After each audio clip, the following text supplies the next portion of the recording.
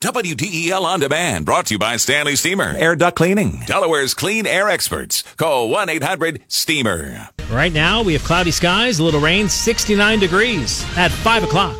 This is CBS News on the Hour with Jeff Glor, sponsored by Cunard. Good Monday afternoon. The State Department says that 4 Americans are among the nearly 300 people killed in a series of bombings across Sri Lanka on Easter. KCNC TV reporter Rick Salinger says one of the Americans was from the Denver area. Dieter Kowalski was a Wisconsin native living in Colorado and working for the education company Pearson. It says his role was technical services and helping students progress in their studies. His brother Derek wrote on Facebook that Dieter saw his friends as family, and we have all lost a brother. CBS's Elizabeth Palmer is in Sri Lanka's capital, Colombo. The Sri Lankan government has said that these bombings have been carried out by a local extremist group, but probably with international help.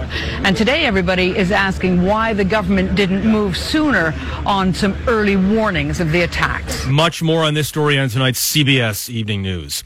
House Speaker Nancy Pelosi is urging her fellow Democrats to focus on fact-finding rather than leaping to talk of impeachment when it comes to President Trump. White House correspondent Stephen Portnoy reports the president doesn't seem too concerned either way. Robert Mueller and his team concluded that if the White House counsel and other top aides hadn't ignored the president's demands to fire officials, the case that he did commit obstruction of justice would be more clear-cut. Asked at the White House Easter egg roll if he's worried that his aides are disobeying his orders, Mr. Trump simply said, "Nobody disobeys my orders." Nobody disobeys my orders. Is he worried about the prospect of impeachment?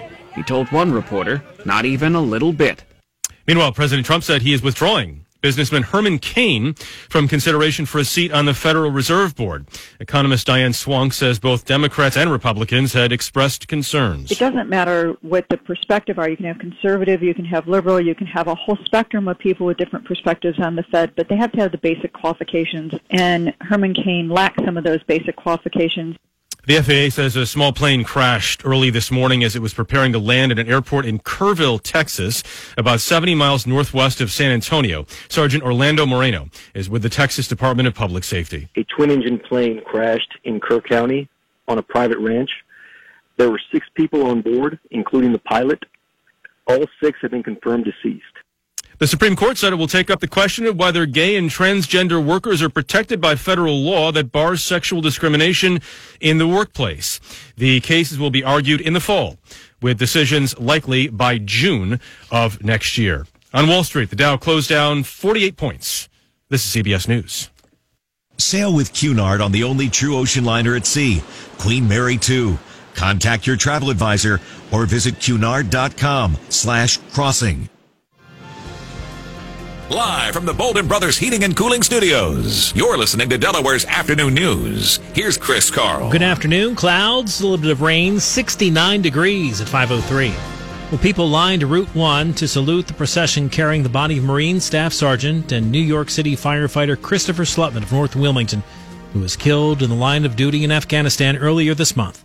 WDEL's Mark Fauser has more. They include first responders such as Newcastle County paramedic Laura DeRusso. We certainly appreciate his service to our community and to his country, and we're here to show support for his family. And Middletown Police Chief Robert Crisilla, whose son in the military has been deployed to Afghanistan several times. So it's very, very personal to me as well. Local firefighters parked their equipment and displayed large American flags. Many of them stood on top of their vehicles as the procession rolled through.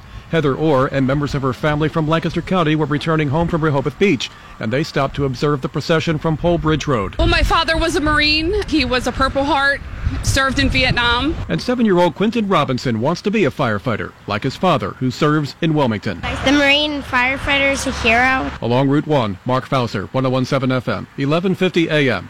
WDEL. Meantime, officials say an airman stationed at Dover Air Force Base died while serving in Qatar. Staff Sergeant Albert Miller was assigned to the 736th Aircraft Maintenance Squadron at the base. Officials confirmed Miller died in a non-combat related incident Friday. His remains were returned to Dover yesterday. Miller was seen as a positive force in his unit who made a valuable contribution to multiple contingency and humanitarian operations around the world.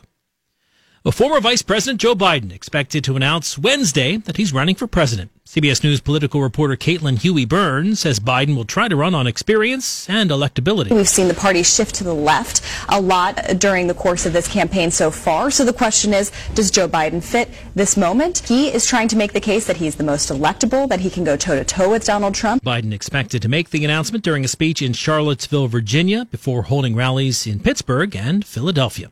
Coming up, why eating breakfast may save your life. WDEL News Time 5:05. If your WDEL podcasts are brought to you by Stanley Steamer Air Duct Cleaning, Delaware's clean air experts. Listen anytime on WDEL.com. News time now 5:07. County police are pushing patches in honor of Autism Awareness Month. WDEL's Amy Cherry reports. County Police Major Wendy Fieser says they've teamed up with Georgetown Police and Autism Delaware to sell patches commemorating the cause. We also do things that we know that the communities really support, as well as what our officers, we know what touches them. We know cancer has touched every single officer that works in this building, as well as the community, and we know autism touches a lot of people. It's all a part of expanded community policing efforts. You'll see County Police Canine Nico sporting the specialty patch as he visits schools and community centers. We also take Nico to visit the kids and to have him work with them, and hopefully that helps them out a little bit more too. A lot of kids with autism, we're told, have fear of dogs, and he's such a loving animal. You can pick up a patch for $5 at County Police Headquarters in Minquadale during regular business hours. In Minquadale, Amy Cherry, 101.7 FM, 1150 AM, WDEL. A new study suggests eating breakfast might cut your risk of dying early from heart trouble. The study says skipping breakfast seemed to be a major risk factor, especially where stroke-related death is concerned.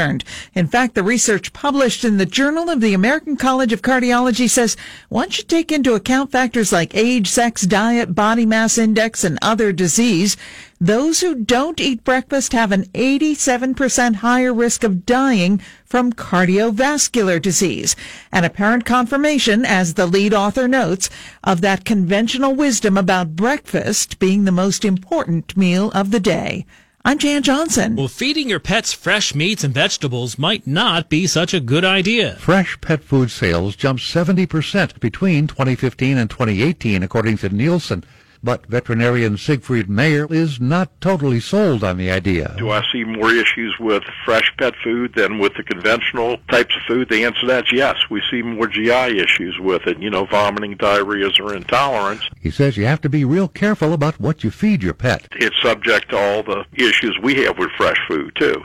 Salmonella and E. coli and all the contamination. Don Ames for CBS News, New Orleans. Mixed day for Wall Street. The Dow fell 48.5, but the NASDAQ was up 17, and the S&P 500 climbed 3 points today.